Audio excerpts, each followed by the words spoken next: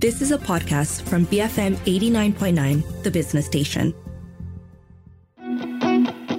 BFM 89.9, good morning. I'm Rich Bradbury and welcome to the all-new Resource Centre, your one-stop shop to help build and scale your business, where you'll get to learn from industry experts and experienced practitioners about how to power your growth, better develop and manage talent, build your brand, and much more. Now, today on Resource Centre, we're delving into the thought-provoking world of venture meets mission. It's a new book that challenges traditional perspectives on the role of business. And this book is co-authored by Arun Gupta, Thomas J. Fewer, and Gerard George. Now, while many believe that businesses should solely prioritise profit and growth, the authors of this book challenge this notion by advocating for an entrepreneurship that is inherently purpose-driven and oriented towards societal improvement. According to this perspective, businesses possess untapped potential to contribute significantly to the betterment of all and, in turn, enhance the collective well-being of the communities that they serve. Speaking with us today is Professor Gerard George, one of the co-authors of Venture Meets Mission. He also happens to be the Group Managing Director of IMU Health. And to share more about the book and why it's important read for leaders and for organisations of all sizes. If you have any thoughts, you can get us on our U-Mobile WhatsApp number on 018-789-8899. Reach out to us on X as well. We're at BFM Radio. So, welcome to the show, Professor Gerry. Oh, thank you very much for having me. It's an absolute pleasure. Now, this is, I'll tell people now and let them behind the curtains, this has been pre-recorded on the afternoon of Wednesday, the 10th of January. And as of this moment, your book is at number 1 on the Amazon bestseller list. Yes, so it debuted yesterday, and it debuted at number 1 in the entrepreneurship category in Amazon. That must feel so good. Oh, so gratifying. Yeah. Super. Now, let's get started then. Briefly, what is the book about and what are the main themes discussed in Venture Meets Mission, and how long did it take for you to write this book? The book is really about energizing a new generation of entrepreneurs. Whenever we talk about entrepreneurs with a social cause, we pigeonhole them into social enterprise, NGOs, or things of service to the nation, right? But we want to break that mindset. We want to say that you could make money while doing good things. And that's what Venture Meets Mission is all about. Right. It's centralizing what our impact is in how we think about the venture and entrepreneurship process itself. It's taken us about 2.5 years to do the research. The publisher is Stanford University Press. So they made sure that the academic rigor was there and the societal relevance as well. So you couldn't just fob it off and, I don't even wish I could do that. So I'm glad we spent the time to get it all right. Why this particular topic, though? I mean, there are other books on this, a similar topic, books on mission or purpose-driven businesses. Why did you choose this particular topic now? And how does the book differ from those others that are out there? And what gaps do you think that you fill? There are 2 key differences, right? The first is the book talks about mission, right? There are a lot of books out there that talk about purpose. But if you think about purpose, it's what I call value and values agnostic. Your purpose could just be about making money, fending for my family, and taking care of stuff. That could be your purpose. But mission is something different. It's about collective good, making the world better, right? So I'm shifting the conversation from purpose to mission, right? That's first. The second is really about rethinking how we partner with governments. If you really think about it, true impact comes because we're able to scale the effort or scale the impact. How do we touch everybody's lives? And that is done by government, the scale of government. So for us, Venture Meets Mission is about harnessing the power of entrepreneurship with the scale of government. Putting those together creates that magical combination about having impact at scale. Let me ask you something that isn't on our question notes here. Why is this so important to you personally? So if you think about it, I'm an academic. My background has been, I've been dean at Singapore, dean at Imperial College in London, went as professor at Georgetown University. And when I got this idea that purpose, individual purpose is important, but it stops short of having true impact. So for me, it is important to move from the idealism of purpose to the action of impact. And that's why this book comes about. Right. Great answer. Now, is the book written on current data and statistics? Can you talk and maybe talk to me a little bit about the sources that you referred to? So absolutely. So we started working on this book towards the end of the COVID-19 pandemic. That's about 2021. COVID started sort of questioned our assumptions about why and what we do things in our careers and our jobs and so forth, right? So that, along with Arun and Tom, who are my co-authors, we started thinking about, the world has changed. Trust in society is broken, and we need to figure out a way to rebuild that trust. Right. And so we started collecting data on how trust is manifest in society, how governments work with entrepreneurs, and how do they repair trust in communities. And what we found is that communities where entrepreneurs take active roles in shaping and building and regenerating their communities do so with the blessing and partnership with governments. And they do a fantastic job. So for us, we take that as examples and case studies across different industries, different business models, and we want to play it out. And we wanted to show that everyday entrepreneurs are making a big difference. So it's not just about the Googles or the OpenAIs of the world, but it's about those ventures that can make a difference on an everyday basis. And often, those were some of the more interesting interviews that I had during the pandemic as well. It was these smaller, more local, community-driven entrepreneurs that, for me, resonated much more impactful than some of the bigger entrepreneurs that I was speaking to. It was the lady who was making the cakes. It was the lady who was baking buns because she could provide for her community. And I felt that was something that had been missing for so long. Yeah. So we take that one level up, Richard. The person who does that at that community level does not necessarily have scale, but it does have meaning and purpose in their lives, right? So now how do we layer that to scale, right? How can we impact all Malaysians rather than thinking about just my community? And for that, we need the government to rethink how it works with enterprise or entrepreneurs more generically. With that in mind, then, how does this book illustrate that relationship between entrepreneurs and the government? Can you share some examples with me? Yeah. So the role of government comes across in 4 or 5 different ways, right? So you talk about government as enablers, right? The first is government as enabler of trust. Then you think of government as orchestrator of mission, right? And we talk about each of these with examples. And then we talk about government as developer of talent, mobilizer of capital, and procurer of value. Most of the times we focus on the procurement side.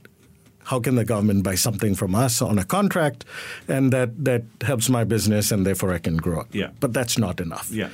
We have to think about this as government as part of an ecosystem where it actually helps others flourish, right? So that's our focus in that. And we've got several examples across sectors. So let me give you a few examples. One of the case studies in our book is a company called Everfi. And Everfi is an American company, and it works with primary school education. Right. And it doesn't substitute the curriculum for primary school education itself. Instead, it works as in parallel to develop soft skills in things like financial awareness, how do people plan for for kids themselves, thinking about what skills do I need, what should I, right? Building their own soft skills and so forth. So what it works is, instead of thinking of a business as trying to substitute what's going on, you think about how can I add to what's going on that makes it work. right? So you work with local governments, local communities in rethinking the curriculum. How do I supplement so that we can actually put kids in a better place? At a larger scale, you can think of, for example, SpaceX, right? You think of SpaceX as revolutionizing space transport, satellites, and everything else. Why? Because it changed the cost dynamics within that. Now, if I asked you, how much does it cost to send a satellite up, what do you think it'll be? Millions, multiple, hundreds of millions. It's probably $1.5 to $2 million. Aha. That's it, US dollars. Right. So the cost has become so low that now, if I want to build a business around remote sensing of data, so I can track, let's say, deforestation in Sabah and palm oil plantations, or if I want to track ocean level rise to predict hurricanes. So I'm an insurance company. I want to model what the commodity prices of peanuts or rice is going to be in a few years' time. So I can do all of that now because the costs have changed. So what's made a big difference is technology has come into place that allows us to rethink how entrepreneurs can engage in what I call common good problems. Earlier, it was very difficult. Elinor Ostrom, professor, got her Nobel Prize in economics for what you call common pool resources, right? Things like water, land, air, the quality of air we breathe, that kind of stuff. It's a public good. It's a common good. Earlier, we couldn't make money out of that. So it became an NGO or a social enterprise that took that on. But now we've got technology and new financial models that allow us to do it. So we see ventures, for example, working with governments on ocean cleanup.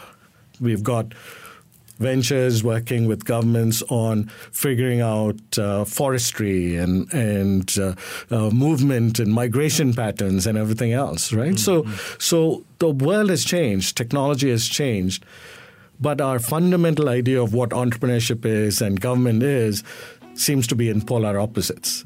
And that's why we think the book is there to say we need to rebuild that trust in society.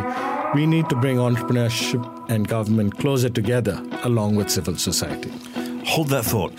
Tell us what you think, folks, here on WhatsApp, on our U-Mobile WhatsApp number, 018-789-8899. You can get us on X at BFM Radio. I'm speaking with Professor Gerard George, co-author of Venture Meets Mission, to share more about the book and why it's an important read for leaders and organizations of all sizes. I'm Rich Bradbury, of course. This is Resource Centre, your one-stop shop for strategies, tactics and tools to build, scale and manage your business. Keep it here on BFM 89.9, the business station.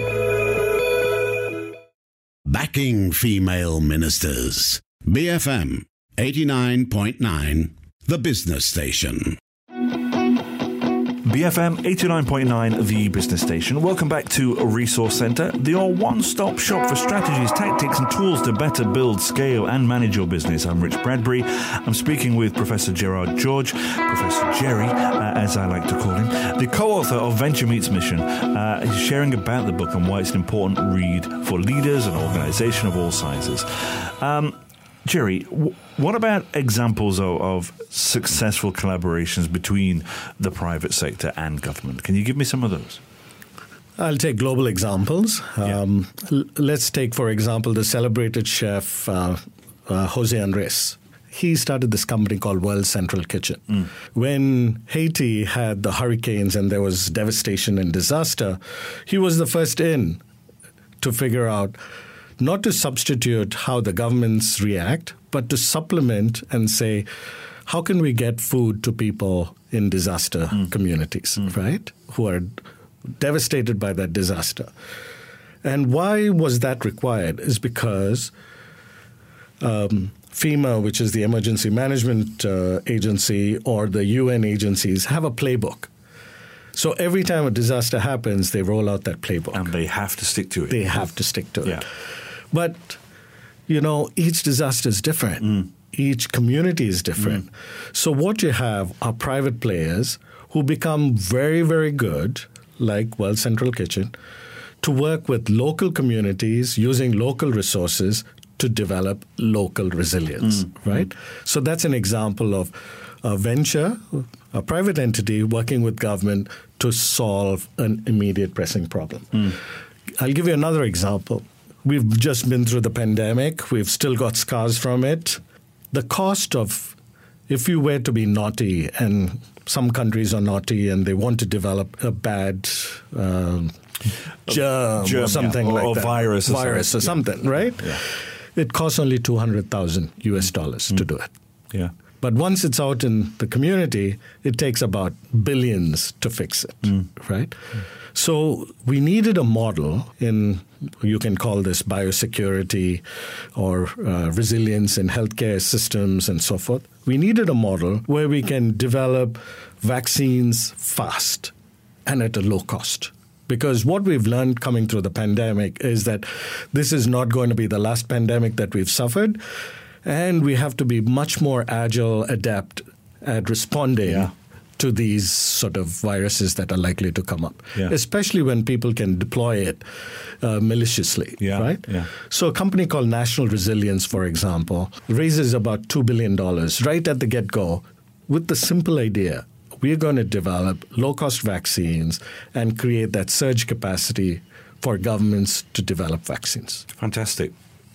Now, this idea of mission-driven entrepreneurship, you kind of briefly touched on it at the beginning, but that concept, can you define it for me and tell me how it's explored a little bit further in the book? I'm planting little seeds so people are going to go out, you know. Thank you. Mission is about collective good, right? And I talked about common pool resources, where we think about what are resources that we all share and that we need to protect, right? The air we breathe and so forth. Here, technology can play a huge part. So technology can be digital, but it can also be science-based, right? I talked about finding low-cost models for vaccine development. We can also talk about agri-tech, where we can figure out how much water plants need. Or one of our biggest challenges in agriculture now is that we talk about the birds and bees doing their business. The bees are not doing their business, right? So we have to figure out ways in which we pollinate plants, we manage yield in agriculture, and all of this using robotic technologies, right? Which is a completely new thing for us.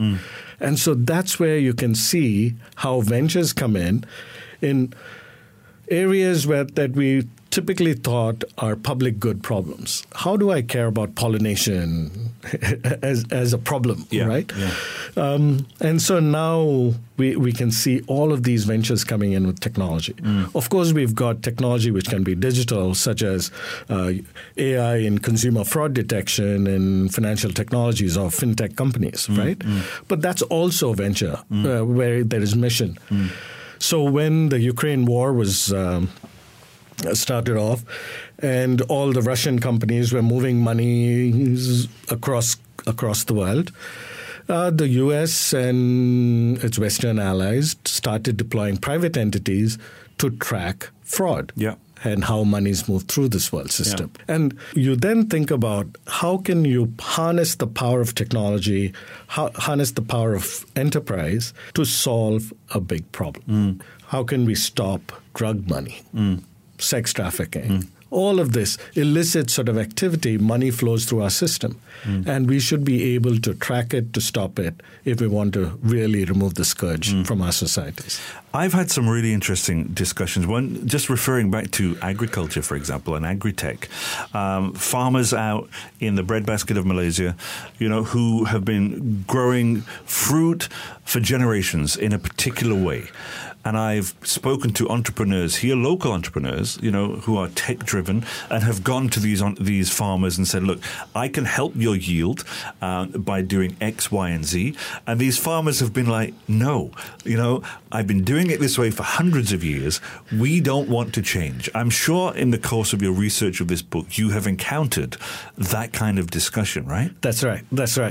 So there are behavioral challenges, whether it comes from the farmer who's a consumer, who's the consumer of this technology, or even from governments wanting to try out new technologies to solve these problems, right?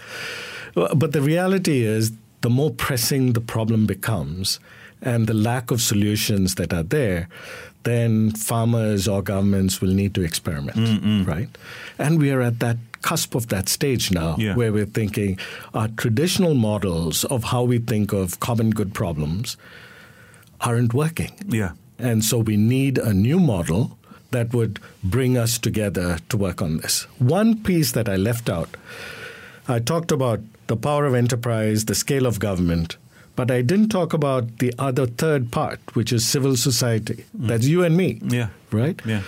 So we have to think about how we train, for example, our students to think more entrepreneurially, think more adaptably, and think that a stint in government is as good as stint in private enterprise, and to shift between the two. So we have to rethink how we think of careers. And be a bit more open in how we build our own careers and what we consider success. Yeah. I just want to ask you one quick question just before we jump into another break. When you talk about challenges when it comes to social and economic inequality, explain to me how you explore that within the book as well. Really, the book is about making an impact. Yeah. Right? You can't have a fairer, better society if not all parts of society benefit from entrepreneurship. Right? Yeah. And that's the fundamental basis. And with that, then you sort of say, can we have technologies, can we have entrepreneurial opportunities that improve access to education, to opportunities, right? Like employment. And so you can create models or business models around these, right? So we explore in our book several such business models where you can improve communities and have a venture meets mission sort of agenda. Okay, let's take a short break. Folks, of course, you are listening to me and Professor Gerard George, the co-author of Venture Meets Mission, sharing more about the book and why it's an important read for leaders and organizations of all sizes. You are on Resource Center. It's a one-stop shop for strategies, tactics, and tools to better build, scale, and manage your business. We're right back here on BFM 89.9, the business station.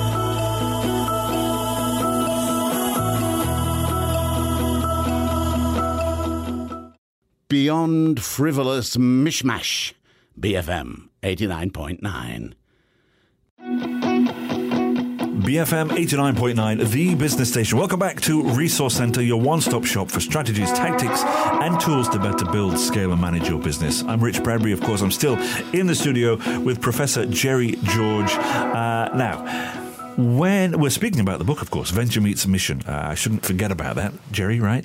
Now, what strategies does the book suggest for entrepreneurs to effectively collaborate with the government and other stakeholders? Let's hit that straight away. Before we jump into the specific strategies, I think the premise is this, that you have to understand mission, right? And mission for you is different from mission from government. Yes. Right. So I'm hoping so. That's right. So, but at a fundamental level, we don't necessarily understand that. Right. And the book itself is centered around this idea that mission multiplies profit. Right.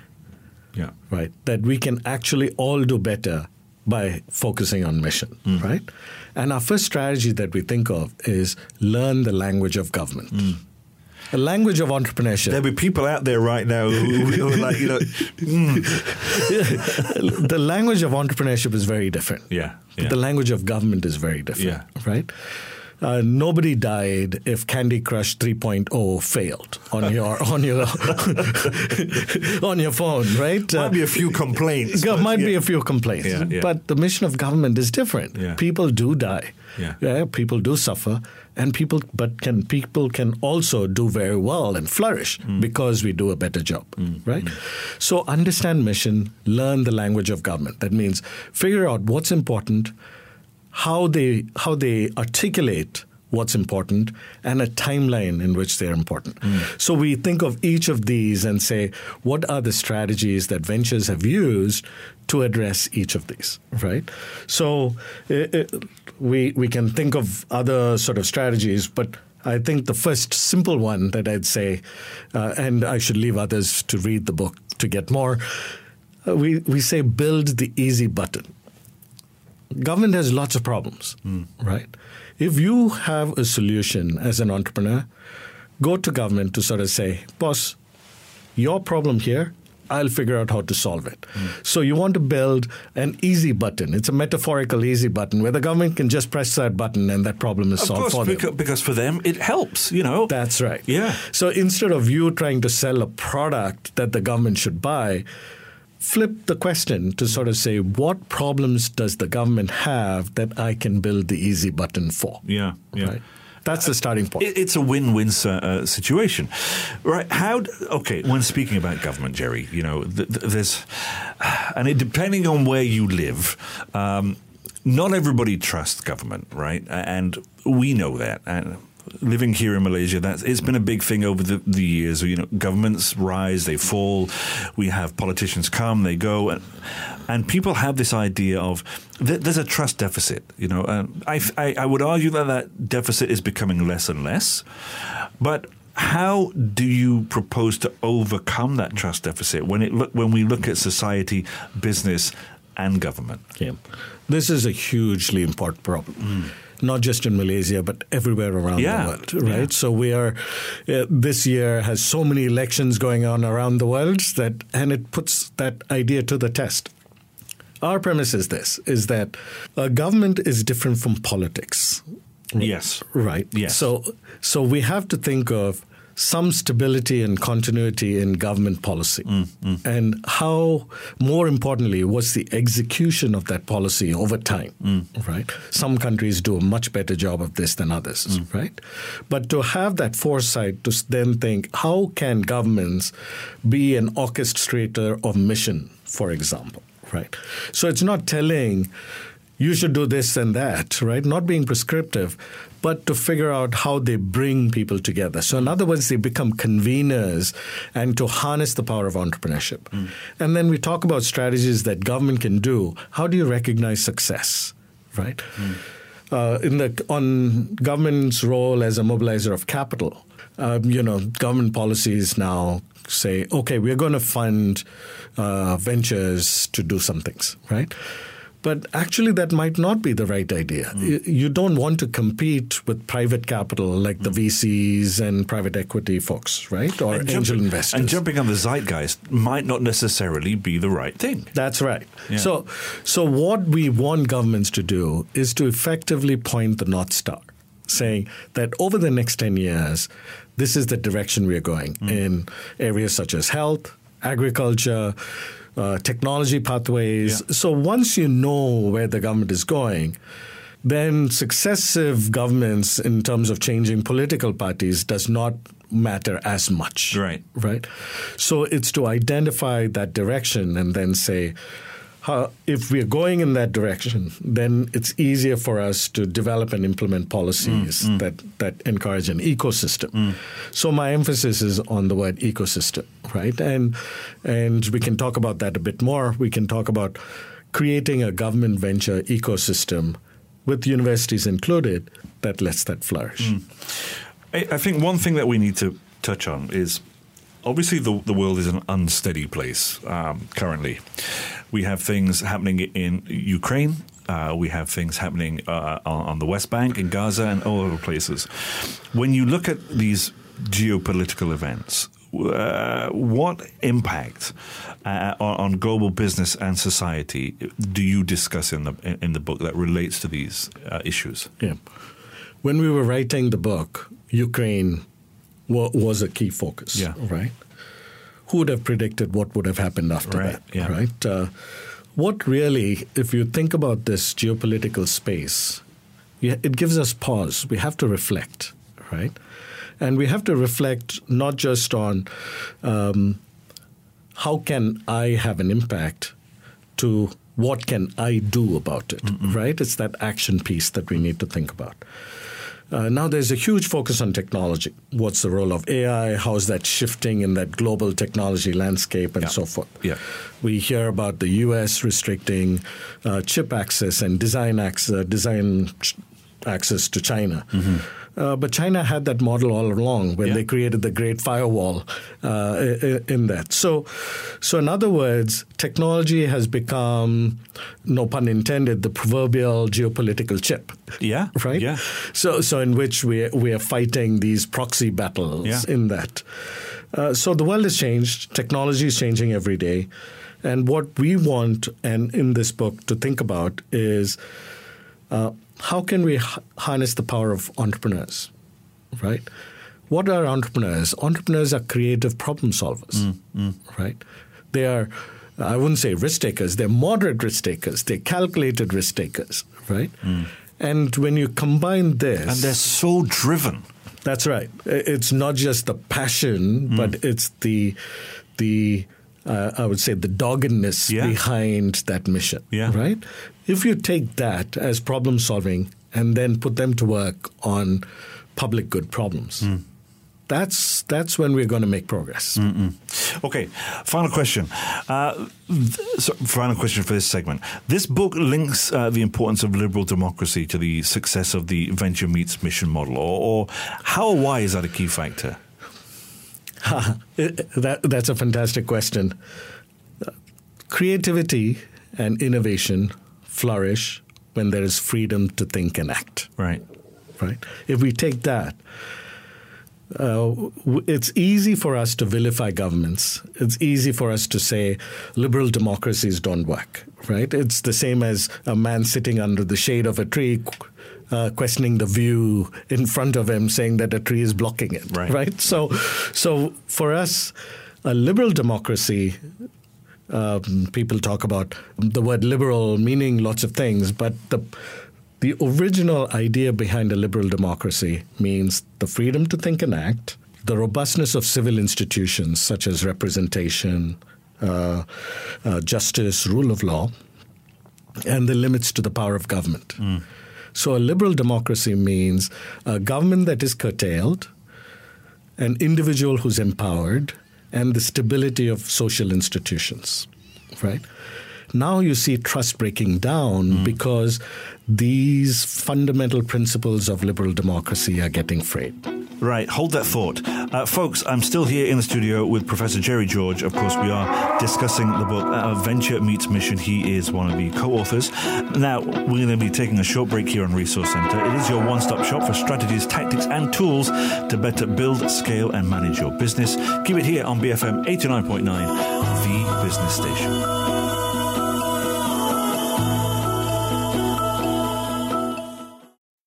Breaking financial matters. BFM 89.9.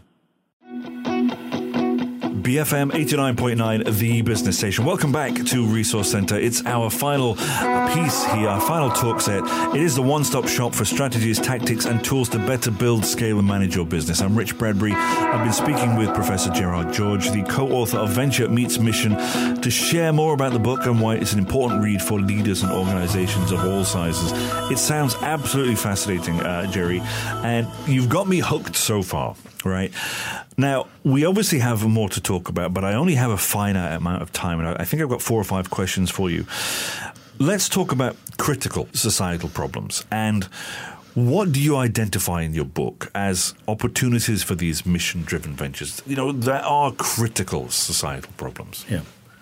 You're right, Richard. Everything around us needs fixing. Yes. Right? So we have to prioritize some sectors where we think this could really work. Yes. Right? And the premise that we want to go on is which sectors can we combine the power of innovation or ideas and the scale for positive impact, right? So that's the thing. And if you look at that, coming out of the pandemic and so forth, you think of biomanufacturing and biotech. Now, anything you touch on climate, food security, food innovation in terms of alternate proteins and so forth, agri-tech, how can we improve plant yields? How can we preserve soil capability? How can we reduce water usage in agriculture? Any of these things become important. You think of sustainability. Our old adage of reduce, reuse, recycle It's not enough anymore, right? Yeah. So we talk about circular supply chains. Yeah. We talk about materials, alternate materials that we have, cleaning up oceans, plastic, and all of those things. That creates new spaces where ventures can work with governments in cleaning up waterways and so forth, right? Health and biomedical, always an evergreen area, because technology is changing. People's health problems are also changing. Yeah. Issues such as diabetes and things like that. We've got new causes to that. And how can we monitor health? How can we personalize solutions for individuals and so forth? Health and biomedical, always evergreen. More recently, cybersecurity and intelligence, right? It's right on the top of the news right now. That's what you right. might say. That's right. That's right.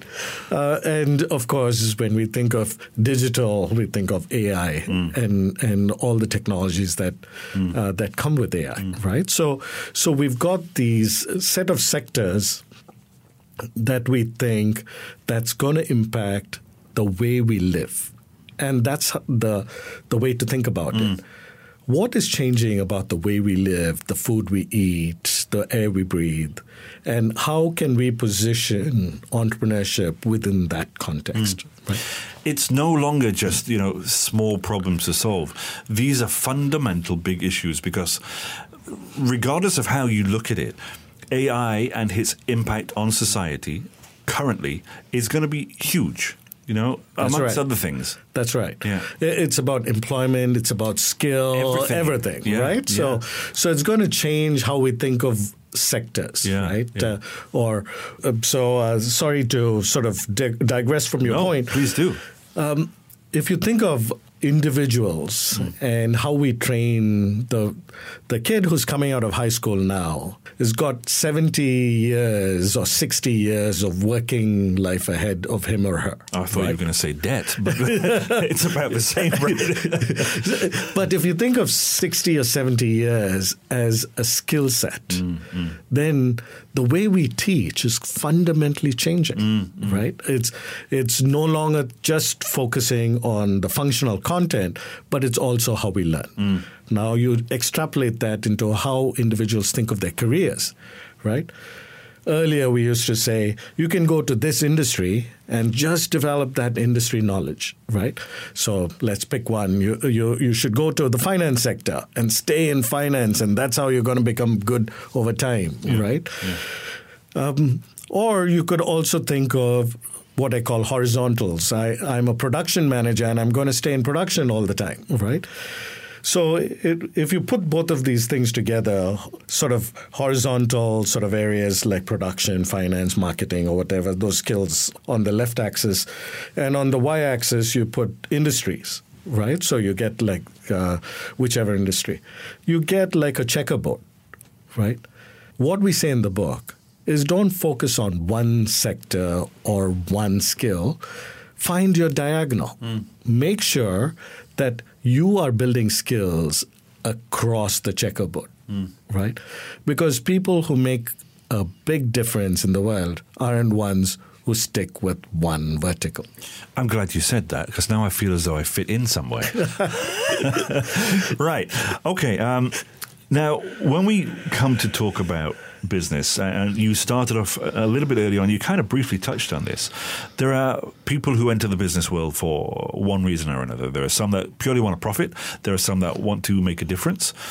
When it comes to that balance of balancing profit and social impact, how do you suggest that businesses can affect that balance?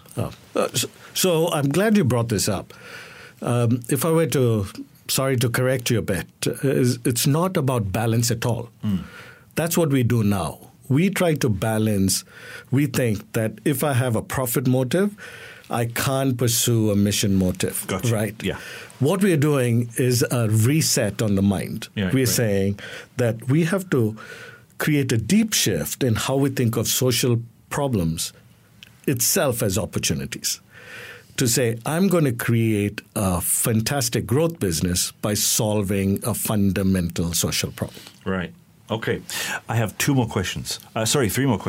Insights on public-private partnerships. Yeah.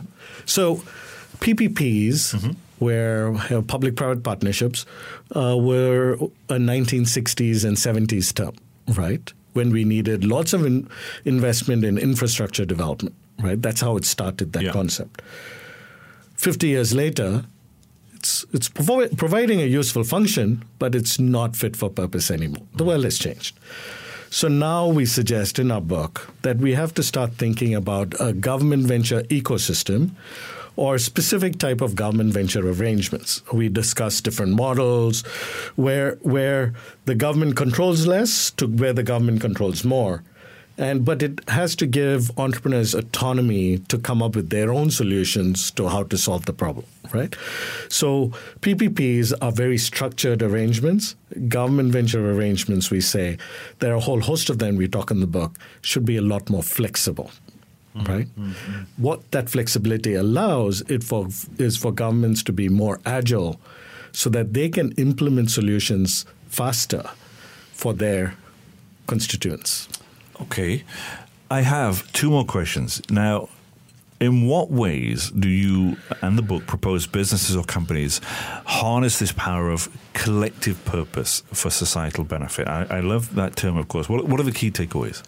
So first I want to say it's not just for young people. Right. Because there is a sort of a false pretense when we say, oh, the next generation can do this. It's not about the next generation. It's every generation should be thinking about it. So it's all of us. Here are the few takeaways. Let's move from thinking to doing, right? Idealism without action is useless. Yes. Let's focus on action. Let's focus on action, right? Yeah. We can and should be changing the world as entrepreneurs. What we set in the book is a new standard for us to think about the entrepreneur's role in society. The generation of entrepreneurs, the coming generation of entrepreneurs already see money as a byproduct rather than the goal itself, right? Yeah. We need to edify that. We need to celebrate that. I'd say people first, mission always. I love that. Final question then. And it's a fairly obvious answer, I think. Lastly, would you recommend this book to be given out to all employees of an organization? Absolutely. We want to instill this idea of being entrepreneurial, to think beyond ourselves. Our assumption in this book is that everybody is an entrepreneur in whichever work that you do, or even the roles that we play. You having a family is an entrepreneurial endeavor, right? Yeah. You manage within budget, you take certain risks, you make calls on the future, right? That's what entrepreneurship is. So all of us are being entrepreneurial. Now, what we want to do is then shift that discussion from individual purpose to collective purpose or mission, right? How do we galvanize our teams to think about mission, that the work that we do has meaning for us individually because it makes a difference in the world. So I want to say at the end of the day, we need to restore trust in the societal fabric, right? But we need to do that urgently. One important way that we talk about in that book is how do we harness the power of entrepreneurship or being entrepreneurial wherever you are, with the scale and problems of government, bringing these ideas together to make a truly better and fairer world for all of us. Professor Gerry, that was fascinating. Thank you very much for spending the time with me today. Thank you. I enjoyed it very much. That was, of course, Professor Gerard George, the co-author of Venture Meets Mission, sharing more about the book and why it's an important read for leaders and organizations of all sizes. You have been listening, of course, to the newly revamped Resource Center, your one-stop shop for strategies, tactics, and tools to better build, scale, and manage your business. If you did miss any part of this conversation, you can catch the podcast on our website at bfm.my or download the BFM app. You can also find our shows on Spotify, Apple Podcasts, and other podcast players. Just search for Resource Center. I'm Rich Bradbury. This has been Resource Center. Up next is Enterprise Explores. Keep it here on BFM 89.9, the business station.